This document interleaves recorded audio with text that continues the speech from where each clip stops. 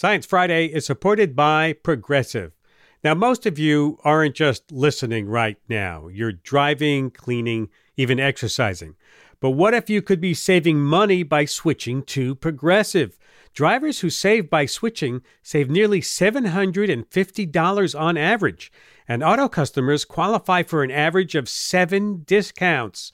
Multitask right now. Quote today at Progressive.com. Progressive Casualty Insurance Company and Affiliates. National average 12-month savings of $744 by new customers surveyed who saved with Progressive between June 2022 and May 2023. Potential savings will vary. Discounts not available in all states and situations. Listener supported. WNYC Studios. This is Science Friday. I'm Ira Flato. A bit later in the hour, scientists upping their climate protests to the point of getting arrested, and a look at a failing wheat crop in Kansas. But first, news this week that ties in both of those stories as the Supreme Court issues a ruling that has the potential of limiting the EPA's ability to regulate emissions of the greenhouse gas carbon dioxide from power plants. The 6-3 ruling in the case West Virginia v. EPA was a win for industry and some conservative states and could have larger repercussions on the ability of other agencies to regulate on major issues. Joining me now to talk about that and other stories of the week in science is Tim Revel, Deputy U.S. Editor at New Scientist. Welcome back to Science Friday, Tim. Thanks for having me. Okay, walk us through this ruling from the Supreme Court. What did they actually say? Yeah, so it's a bit intricate, this one, and my New Scientist colleague James Deneen, he wrote a brilliant explainer on this yesterday. Effectively, the case boils down to who has the legal authority to curb emissions from power plants.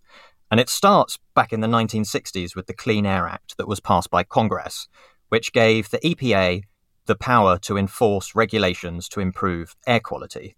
And then fast forward to 2015, President Obama's Clean Power Plan used those powers to set guidelines around carbon dioxide emissions from power plants. But then that never came into force because 22 states thought that overstepped the mark, so they sued. However, before the Supreme Court issued a ruling, the Clean Power Plan was actually replaced by President Trump's Affordable Clean Energy Rule, which rolled back these protections. However, then a different group of states sued, and the Affordable Clean Energy Rule was blocked by a federal court. So if you're following us so far, these blockages effectively put everything back to ground zero. So we're in a place where President Biden wanted to use the EPA powers to try and curb emissions as he saw fit, but hadn't yet done so. But then a number of coal companies and coal-producing states, including West Virginia, then petitioned the Supreme Court's decision on Trump's rule to reconsider the federal court's decision. So that's where we are now. That's the case that they've issued a decision on. So the ruling isn't that the EPA cannot regulate CO2. It's just that this one section of the Clean Air Act can't automatically be interpreted to give them that power. Yeah, it's about how much power it gives. And the ruling effectively says that the EPA can't make sweeping regulations for power plant emissions. And one thing that was on the table that now isn't is some sort of cap and trade system where power plants could only emit a certain amount of carbon dioxide and the EPA could set that across the board. They'll still have the power to set controls for individual power plants, but that's obviously a much less whole-scale power than potentially doing that across the board. I see. So how big a deal is this for trying to scale back carbon emissions? Well, the effects are big, but perhaps not quite as big as some had initially feared. So electricity production in the US is the second largest source of greenhouse emissions behind transportation. So it is a big deal. And the Biden administration wants to make electricity generation carbon-free by 2035. And so this ruling absolutely limits the possibilities of doing that. And President Biden described it as a devastating decision yesterday. But Congress potentially can still pass legislation to help achieve these goals, or it could even explicitly grant the EPA the powers that the Supreme Court says it currently doesn't have.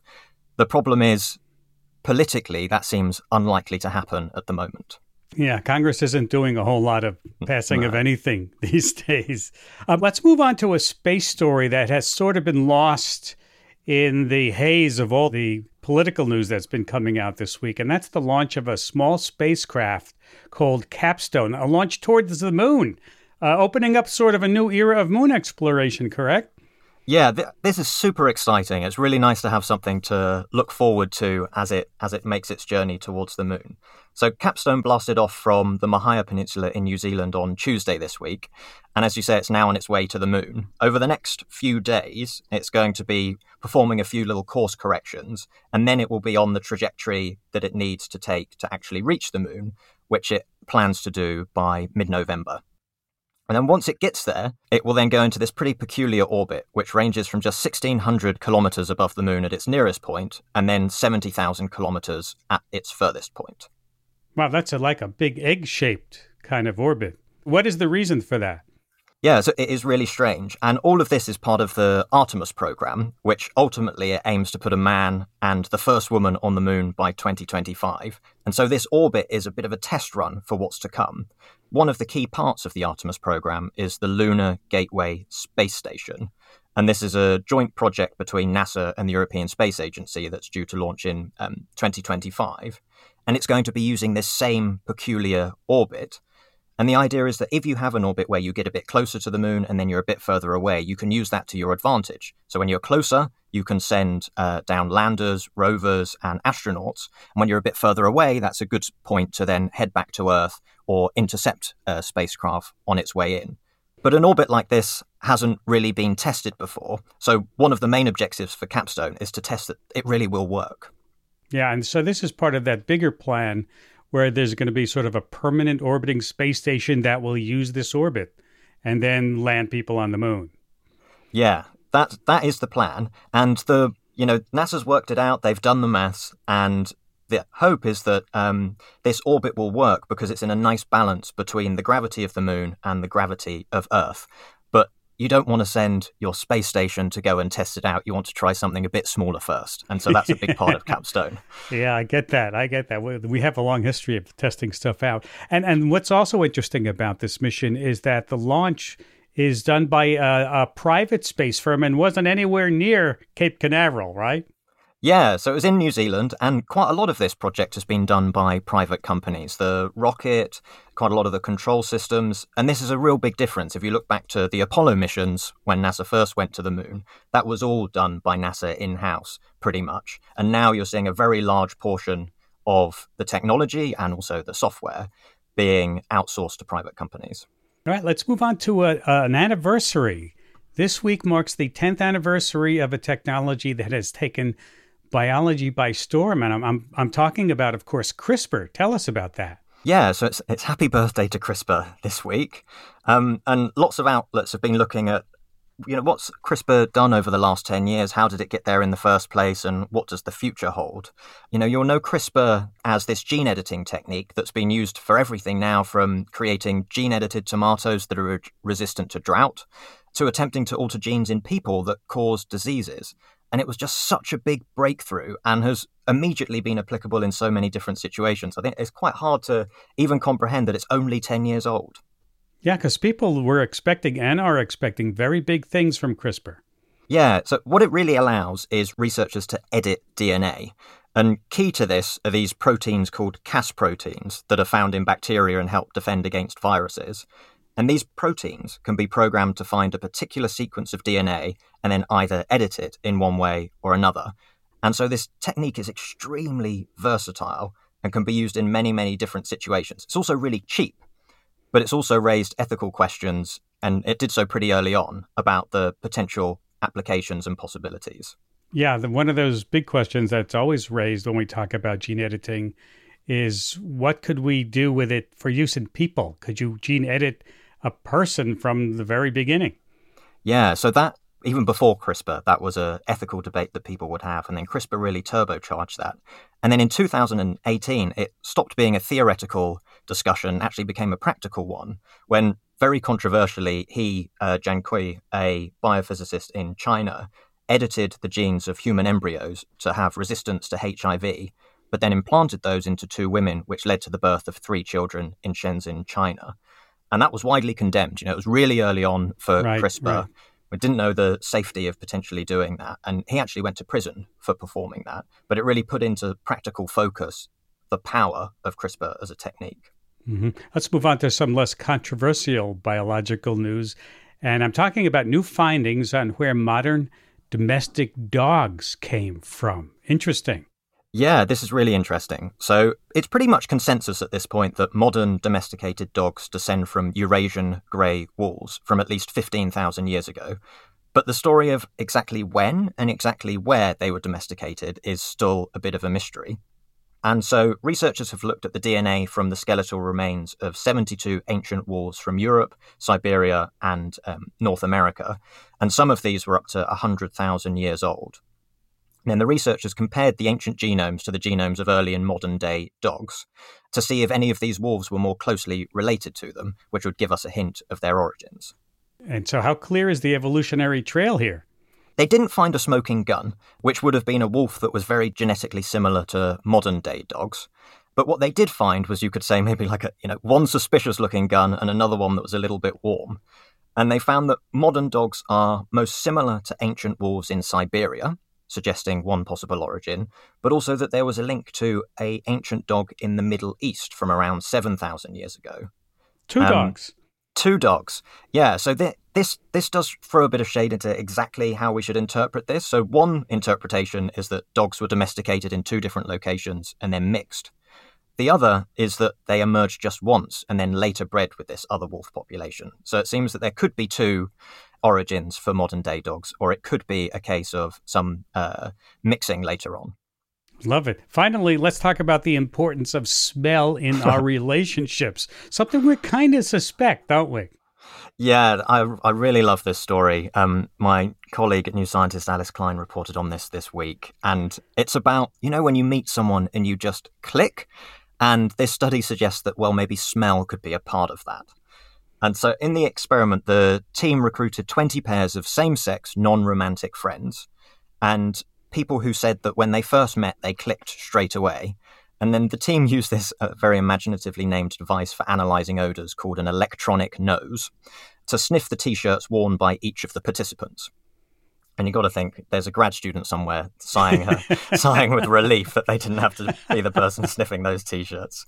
Anyway, so this electronic nose, it found that body odour was more similar between friend pairs than between random pairs. Wow, maybe that's where the whole idea of, we have instant chemistry comes from. It's the chemistry of your nose.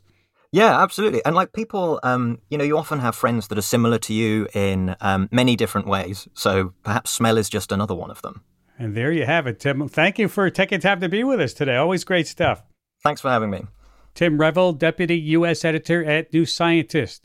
We have to take a break, and when we come back, a look at a climate protest movement. The Scientist Rebellion. Stay with us. We'll be right back after this short break. Each election season, political memoirs abound, doorstops that sometimes divulge more than intended. No matter how diligently they present themselves in the most electable light, they always reveal themselves, their insecurities, their fears, their ambitions. How to read a Politico on this week's On the Media from WNYC. Find On the Media wherever you get your podcasts. This is Science Friday. I'm Ira Flato. More than 50 years ago, leading up to and following the very first Earth Day in 1970, all across the U.S., scientists, activists, and the public marched through the streets fighting for clean air and water regulations.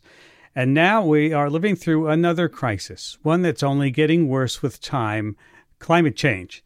Science confidently tells us that we have to make big changes fast to curb emissions, and we heard earlier, just yesterday, that the Supreme Court issued a major ruling that curbed the EPA's power to regulate carbon emissions. I've been thinking lately about how impassioned environmental scientists were back in the day, seeking change. Scientists like Paul Ehrlich and Carl Sagan appearing on major talk shows, warning of environmental destruction. And one, Barry Commoner, ran for president on a third party. So I got to wondering, where is the rebellion this time? And I found it alive and, well, how well is it? That's what I want to find out with my next guests, whose actions make them bona fide climate activists. Let me introduce them. Peter Kalmus, a climate scientist at NASA's Jet Propulsion Lab in Pasadena, California, who chained himself to a bank. Rose Abramoff is a global change ecologist based in Knoxville, Tennessee, who chained herself to the White House fence. And let me say that both of my guests are speaking on their own behalf and not their institutions. Welcome, both of you, to Science Friday. Thanks so much. Thanks for having us. You know, I said you are bona fide activists because you both have the street cred for that title. Peter, let me begin with you. Your protest in L.A. where you chained yourself to a bank. Walk me through that, will you? Yeah, so it grew out of a sense of getting more desperate every year about inaction over climate breakdown. And I've got two kids, two young sons, and I've been a climate activist really for 16 years. And then the IPCC report, the Working Group 3 report, came out on April 4th. And it said extremely clearly that we have to have a moratorium starting right now on new fossil fuel infrastructure. And that's the thing that really gets me, is that we're in a climate emergency, and yet world leaders still keep wanting to build out fossil fuel infrastructure, totally against the scientific consensus.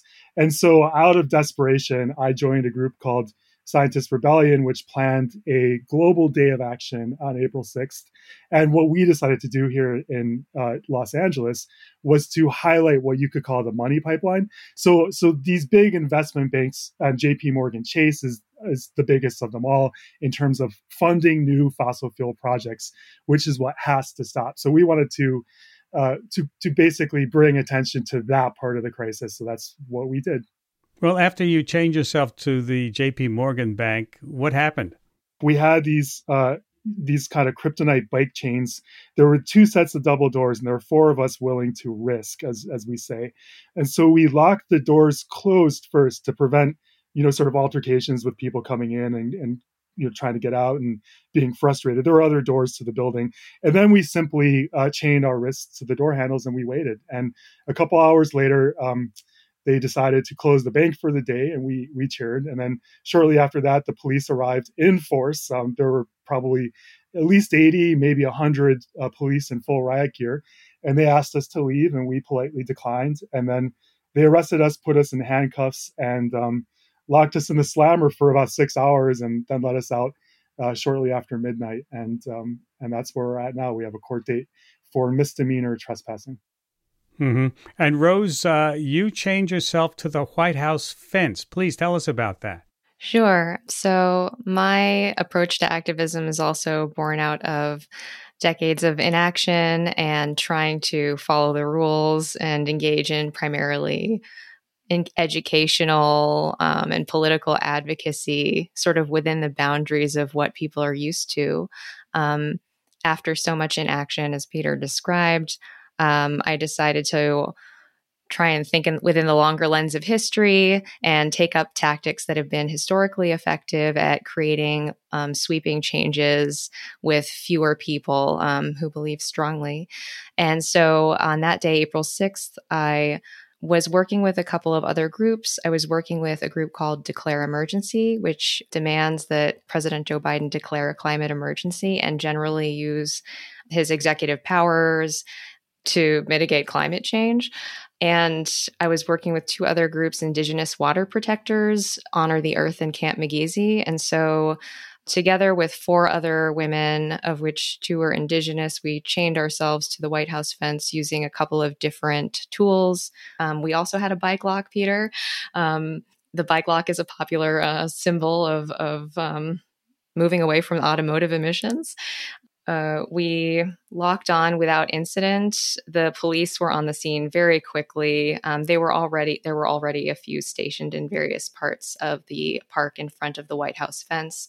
They cleared the park extremely quickly, moving everyone who was supporting us away from us, and maybe half an hour to an hour, were able to assemble the tools they needed to cut us off. So they needed bolt cutters. They needed a circular saw for the bike lock. Were you arrested? We were, yes. We were risking arrest, and we were arrested. The amount of warming that we're facing threatens our lives. and threatens the lives of hundreds of millions, eventually billions of people. And so I really have the distinct sense that we're fighting for our lives and that we need to start thinking about what we're willing to do in order to defend ourselves. I want to know, do you think you really accomplished anything concrete by doing this? As I say, I've watched protests for the last 50 years. Some are successful, some are not. Certainly the civil rights movement believed in civil disobedience. They were up a notch. Do you think that you can get the attention, Peter, that you desire for real change here? I felt a huge shift after April 6th and the Scientist Rebellion. I see, first of all, I've connected with dozens, hundreds maybe, of young activists around the world who are similarly engaging in civil disobedience. And I think they're frustrated that more scientists and more, people in power and more people with authority aren't stepping up to the plate and speaking out like that this is an actual emergency and speaking through their actions, right? Communicating through their actions instead of just in peer-reviewed papers. So it's been very heartening to them. But I think even more importantly, I've sensed a shift in how the mainstream media has been discussing climate breakdown. What is the shift that you're seeing? The shift is that the mainstream media is starting to do things like say that basically communicate the narrative that we are potentially at risk of losing everything here, and that the fossil fuel industry has been basically lying for decades and causing this to happen. Like, we didn't have to get to this point. Also, Ira, there was one concrete result. I'm not sure if you can credit it to us, but following the April Rebellion, sometime afterwards, Joe Biden did somewhat fulfill one of the stated demands of declare emergency, which was to utilize the Defense Production Act in order to facilitate a transition to renewables. So I think that there is some evidence that the increased awareness, at the very least, of the climate crisis can push legislators and the executive office to make change. Let's talk about yesterday's Supreme Court ruling that cut the EPA's power to regulate greenhouse gas emissions, actually undoing climate activism. Is it frustrating to live in a country that has the power to limit greenhouse gases and actually go in the opposite direction? Absolutely. I mean, we know that the United States accounts for the great majority of historical per capita excess emissions. And so we have a special place in history, and not a good special place in history, as being one of the greatest creators of the climate crisis. And so I think it behooves us to take a leadership role in limiting our emissions. The Biden administration has made some promises, in the opinion of many in the scientific community, it's not enough to limit catastrophic breakdown. But we're not even on track to meet those emissions targets. And this EPA ruling hamstrings us further. Mm-hmm. Well, you're both climate scientists.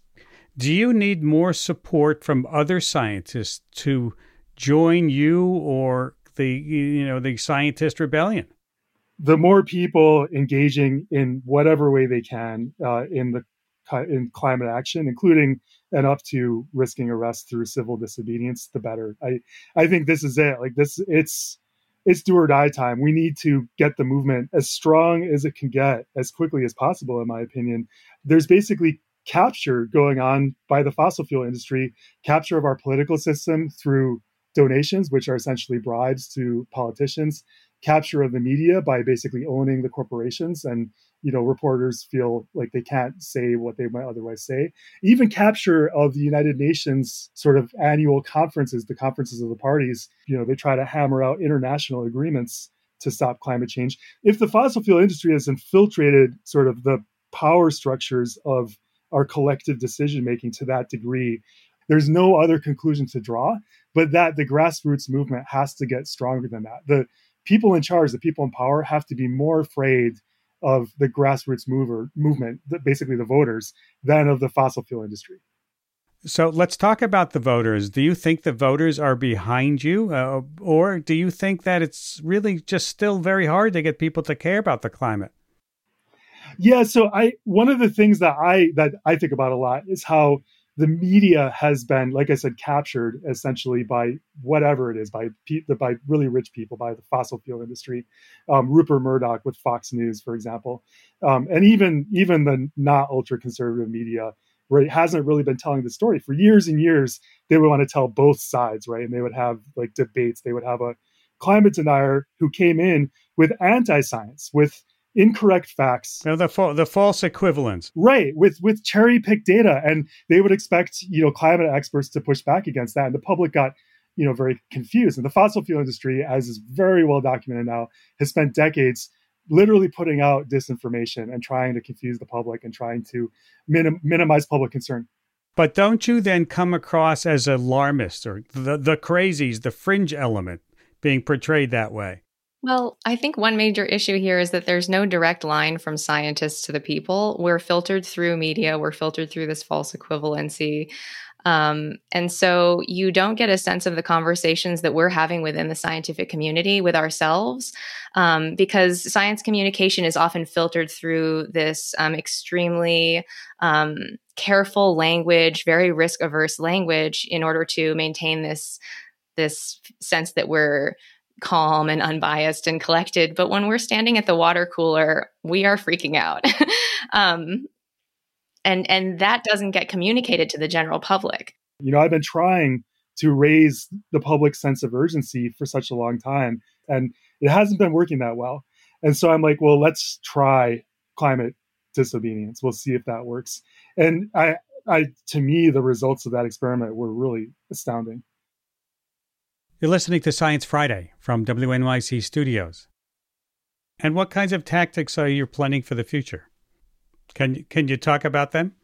In a broad sense, yes. I participated in an action just last weekend supporting the Debt for Climate campaign, which is essentially an international global South-led movement to try and cancel global South debt so that they can use that money to transition to renewables. And so Scientist Rebellion and the movement in general are trying to support each other and coalesce as much as possible around these broad yet achievable specific demands that can help with climate mitigation, help with transitions, and help with equity, like the equity issues related to mitigating climate change. Mm-hmm. And I think you'll see a perseverance and potentially an escalation of tactics as the climate crisis escalates. Interesting. Rose, do you encourage other scientists to join Scientist Rebellion? Absolutely. I think, we as scientists think of ourselves as the, last great community that cannot be bought, or so we think. We believe that in the truth and in speaking the truth. And so I think it's more important than ever now that we not be afraid of what we might lose and really try to communicate the truth as forcefully as possible, and not rely on the sort of cultural tendency to water down the severity and the urgency in order to appear calm. We need to abandon that, because you mentioned that climate activists are accused as alarmists, but I think that there is cause for alarm. And so in that sense, we may be able to reclaim that term. Earth scientists and climate scientists and biologists and ecologists, we have front row seats to the destruction of Earth's life support system and the destruction of these ecosystems and these animals and plants and fungi are on this planet. In my mind, it's really a cosmic thing. I started out as an astrophysicist and I switched into climate science in 2012. I think a lot of Earth scientists are just observing this and observing these changes, and they're studying these systems because they love these systems, and they're failing and dying in front of their eyes. And we're feeling terror, we're feeling desperation. And again, just empirically writing our papers and showing the plots that are, the trends are getting stronger and stronger, and the signals are getting stronger and stronger. And, hasn't been working. It hasn't, the way it should work is those data should convince policymakers of the extreme risk that we're heading into, and the growing cost in terms of human lives, in terms of our collective future as a human species on this pale blue dot. They should start taking action according to science, but they are not. And we could argue about why they're not. I've already expressed my opinion as to why. But we can't keep doing what we've been doing that hasn't been working. We have to try something new.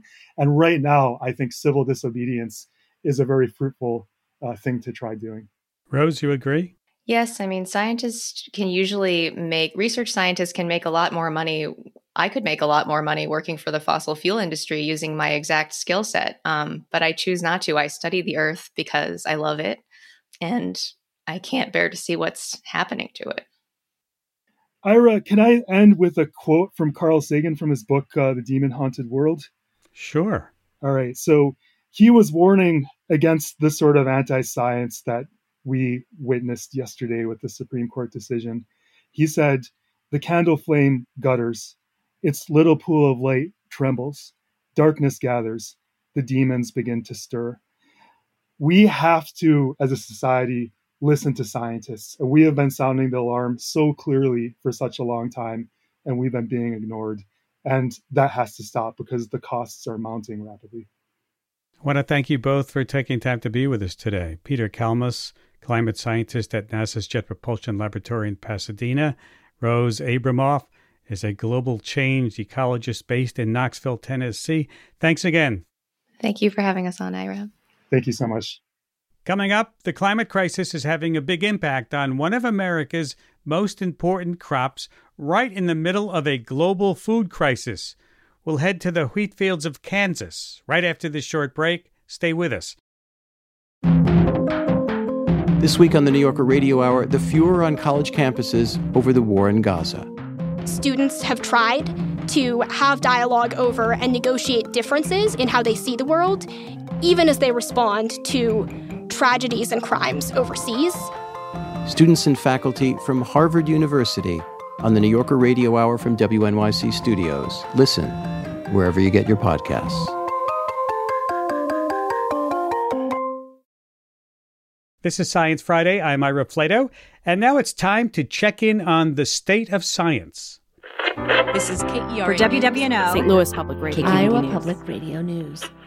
Local stories of national significance. As Russia's war on Ukraine continues, food shortages are cropping up for countries that rely on Ukraine's normally abundant wheat harvest. Bangladesh, Egypt, Pakistan, and others. Shortages are driving up the prices for wheat to near record highs. And in the U.S., normally abundant wheat crops from Kansas could potentially have helped. The wheat state produced nearly a quarter of U.S. wheat last year, but this year's wheat crop, planted last fall, may not help as much as hoped, because after months of drought, the Kansas wheat harvest is looking frustratingly small. High Plains Public Radio reporter David Condos is here with the story of the state of the wheat in Kansas. Welcome to Science Friday, David. Yeah, thank you for having me, Ira. Nice to have you. Okay, how exactly is this year's wheat crop looking compared to last year? Yeah, it's not great, unfortunately, especially for some of the farmers out in western Kansas. Looking statewide, the U.S. Department of Agriculture says about 40% of Kansas wheat is in poor or very poor condition. And you know, that's up from just 13% at this time last year. And as you mentioned, you know, Kansas produces a ton of wheat, but there's expected to be a steep drop from last year. And when all said and done, the state's total harvest is expected to be close to 100 million bushels smaller than last year. So that's a big drop. What does that look like? You know, when you think of a wheat field, you might picture in your mind this kind of stock image of a beautiful, you know, field full of this tall wheat swaying in the breeze. A lot of fields look very different from that this year. I talked with some people who crossed the state surveying crop conditions, and they said it's common for wheat to look, you know, scrawny and brown. In some places you can see, you know, these deep cracks in the hardened dirt between the rows, you know, from being baked in the sun. Even among decent looking wheat, you know, the plants may be so short, so stunted by this drought that there's been real concern about whether or not combines will be able to reach low enough to harvest them properly. And so I rode along with Western Kansas wheat farmer Vance Emke, and he gave me a tour of some of these hard-hit fields near his property, and here's how he described the scene. There's nothing out there. You know, it's just ankle-high straw. The yield on that is zero. Yeah, these are not amber waves of grain, are they? No. Yeah, it's so bad that, you know, projections estimate that, you know, maybe 1 of every 10 fields planted with wheat in Kansas will end up being abandoned because there just isn't enough a crop to bother harvesting. Yeah, and of course this shortage is all because of the drought. How bad has the drought been? It's been bad, maybe the worst drought here in a decade. Modern wheat seeds have been bred to be more drought resistant, but the conditions this year have just pushed them to the limit. And so, the entire western half of the state of Kansas is in some level of drought and has been for months. Some parts of southwest Kansas have been experiencing extreme or exceptional drought, the two highest levels on the U.S. Drought Monitor scale since Christmas. And so while we have gotten some rains recently, it's too late in the growing cycle for this wheat crop for that rain to even help it, basically too little too late, at least for this year. And, when you think about how important that is for the wheat in this area, a lot of it is dry land, meaning it's not irrigated and depends entirely on rainfall for all of its water. And, some of these places are so deep in drought that even after some recent rains, it would still take, an additional 3, 4, 5 inches of rain just to get back to their year-to-date average. No kidding. And I talked with Daryl Strouts, who heads up the Kansas Wheat Alliance, and here's how he put it. I'm always reminded of an old proverb that says that a farmer that has too much water has a lot of problems. A farmer that doesn't have enough water has only one. And I think that's kind of where we are.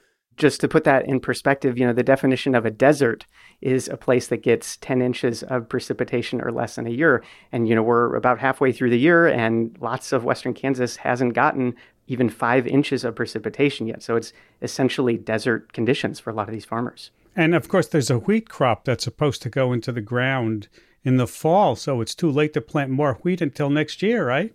Right, yeah, and that's something like you mentioned, Ukraine, the wheat crop that they're harvesting now, that was planted months before the invasion of Ukraine. And so it's not something where you can, just create more wheat. The next wheat crop will be coming up, be planted this fall. And so, who knows how the drought might impact that as well. Yeah. What about other states that produce a lot of wheat? Have they been having the same drought issues? Yeah, a lot of them have. And, while Kansas is the kind of the top state for this winter wheat, there's plenty grown in other neighboring states across the Great Plains, and the drought definitely hasn't stopped at our state line. If anything, it has been worse in some of these other states. And like I mentioned earlier, it's estimated that at least 10% of the wheat fields here in Kansas won't produce enough wheat to bother harvesting. Estimates say that might be more, maybe even a third of wheat fields could be abandoned in Colorado, or even up to 3/4 of fields in Texas. I talked about this global food shortage. Are other countries that are wheat producers around the world having their own weather issues this year?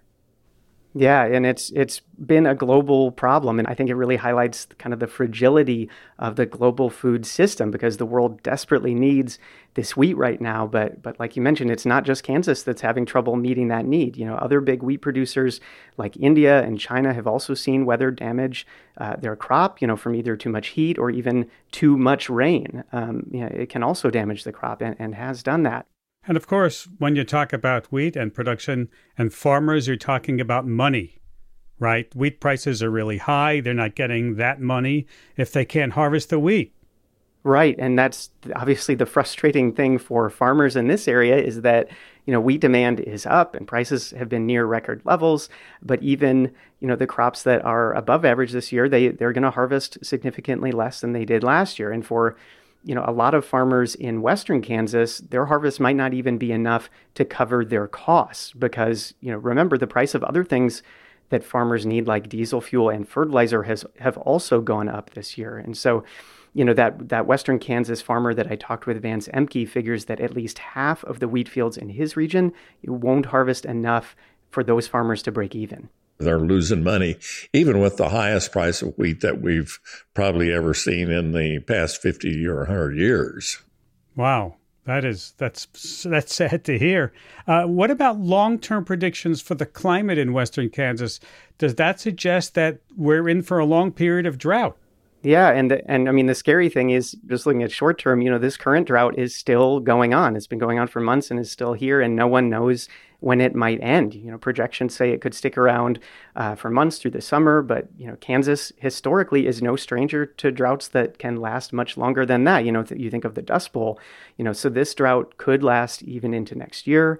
But longer term, I think it does highlight the challenges that farmers face in a dry area like this, where there's kind of a delicate balance that climate change could upset, because if parts of western Kansas are already so dry that growing wheat is a bit of a challenge, any further incremental changes in how hot or how dry this region becomes will make farming that much harder. And so if you think of western Kansas as this kind of borderline region, or this canary in a coal mine for looking at how drought and farming and climate change are interacting, we could see significant impacts from that here in coming years, maybe even before some of those changes start impacting other places east of here. Considering how frustrating it sounds that farmers are and how little money they're making on this wheat, are they talking about either possibly planting less wheat next year or switching to possibly less water-intensive crops?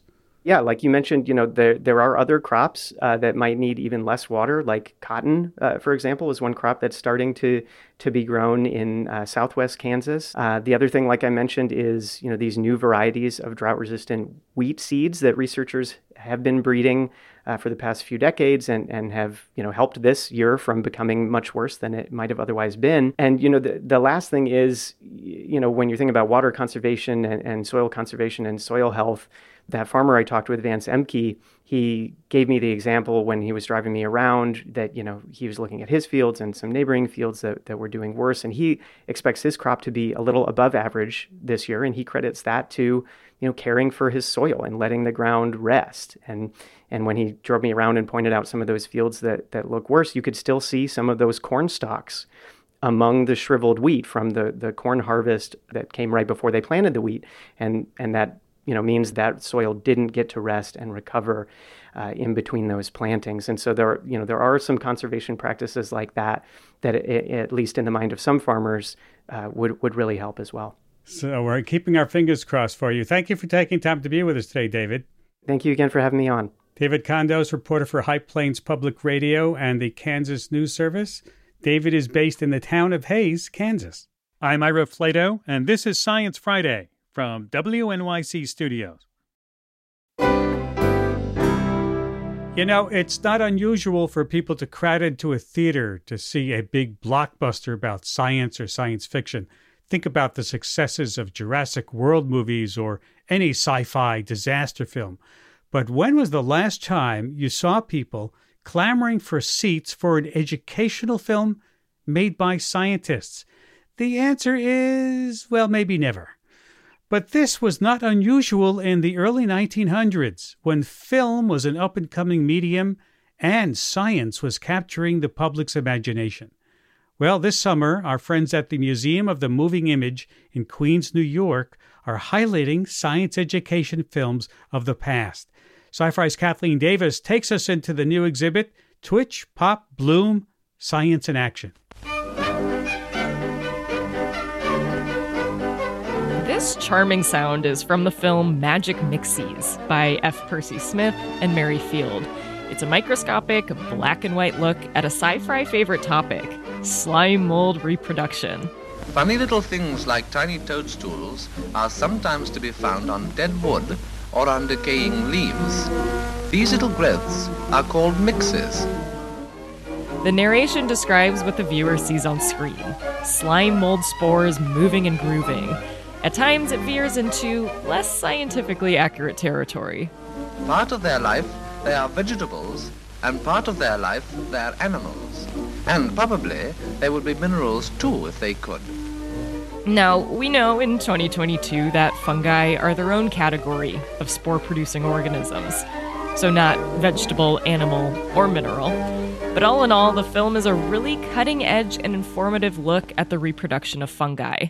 That's especially cool considering it was released in 1931, just 4 years after the first talkie, or movie with sound. Magic Mixies is one of 9 films you can see as part of Twitch Pop Bloom, Science in Action. The films in the collection were all released between 1904 and 1936. Sonia Epstein, the museum's associate curator of science and film, is the brains behind the exhibit. This was a time when scientists were really motivated by new technologies, including ones like the microscope and x-rays and things like that. But cinema, sort of fell into the realm of another tool for research. And they develop these, in some cases, ad hoc techniques to film things motivated by a desire to observe and understand and further their research. An example of that can be found in the film Motion Study of a Bullet Penetrating a Soap Bubble by Lucien Bull. It's exactly what it sounds like. What's incredible is that the film is more than 100 years old and still feels novel, and its impact went beyond the realms of science and film. And what he discovered by filming it was actually that the soap bubble doesn't burst until the bullet exits. So it enters it and the soap bubble remains whole. And he went on to contribute to the study of ballistics during World War I. So, really using the medium, if you will, as an essential part of research. And I think that is a lot of what makes these films feel so resonant or necessary, because they were. Another film by Jean Comandon is called Agent de la Syphilis. The film is a microscopic look at the bacteria that causes syphilis. In 1909, this was groundbreaking work. Syphilis was devastating. At the time, it was known as the Third Great Plague. People with the disease could get massive sores, hair loss, and permanent damage to the nose. Syphilis ruined lives, and scientists like Jean Comandon were desperate for an answer as to how it works. He was looking at the bacteria that caused it and noticed through filming it that they moved in a very distinctive way, that they had this particularly wiggling motion. And so by discovering that and showing his film widely, they were able to come up with a new way of diagnosing syphilis, which was by looking at a blood sample. And if they could see this distinctive bacteria, then they could diagnose it at an earlier stage, and people could do things like isolate. Comandon's desire to film bacteria led to the development of new technology, a camera that could film at a microscopic level. It was sort of hailed as this new innovation in medical research and also film technology. So it's a really interesting time. Sonia says one of the most interesting things about these films is that they weren't just made for the scientific community. They were educational films meant for a general audience. These movies would be shown not just in cinemas, but in libraries and other venues in town for the masses. The exhibit features a wall of photos and newspaper clippings related to the films. One article from the New York Times bears the headline, "Microbes Caught in Action." There are also marketing materials drumming up excitement for the opportunity to learn about science in a theater. There's a term that comes from people who study the history of film called a cinema of attractions. And that's a term that applies to, I would say, a lot of the films in this exhibit, where people were also coming to see film not for necessarily the story that it would tell, but to see the kind of magic of cinema. And these science films really showed that. I mean, they were showing bacteria that was living under the skin. When else can you see that? With this exhibit, Sonia wants to give people the chance to see these films the way they were meant to be seen, in public, with other people who want to learn. Twitch Pop Bloom Science in Action runs through July 17th at the Museum of the Moving Image in Queens. For Science Friday, I'm Kathleen Davis.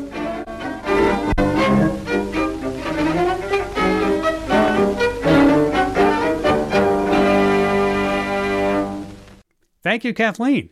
And hey, if you want to see a more modern video about slime molds, we have a great one up there on our website, sciencefriday.com/MOMI. That's MOMI. You can also see pictures of the exhibit at that link.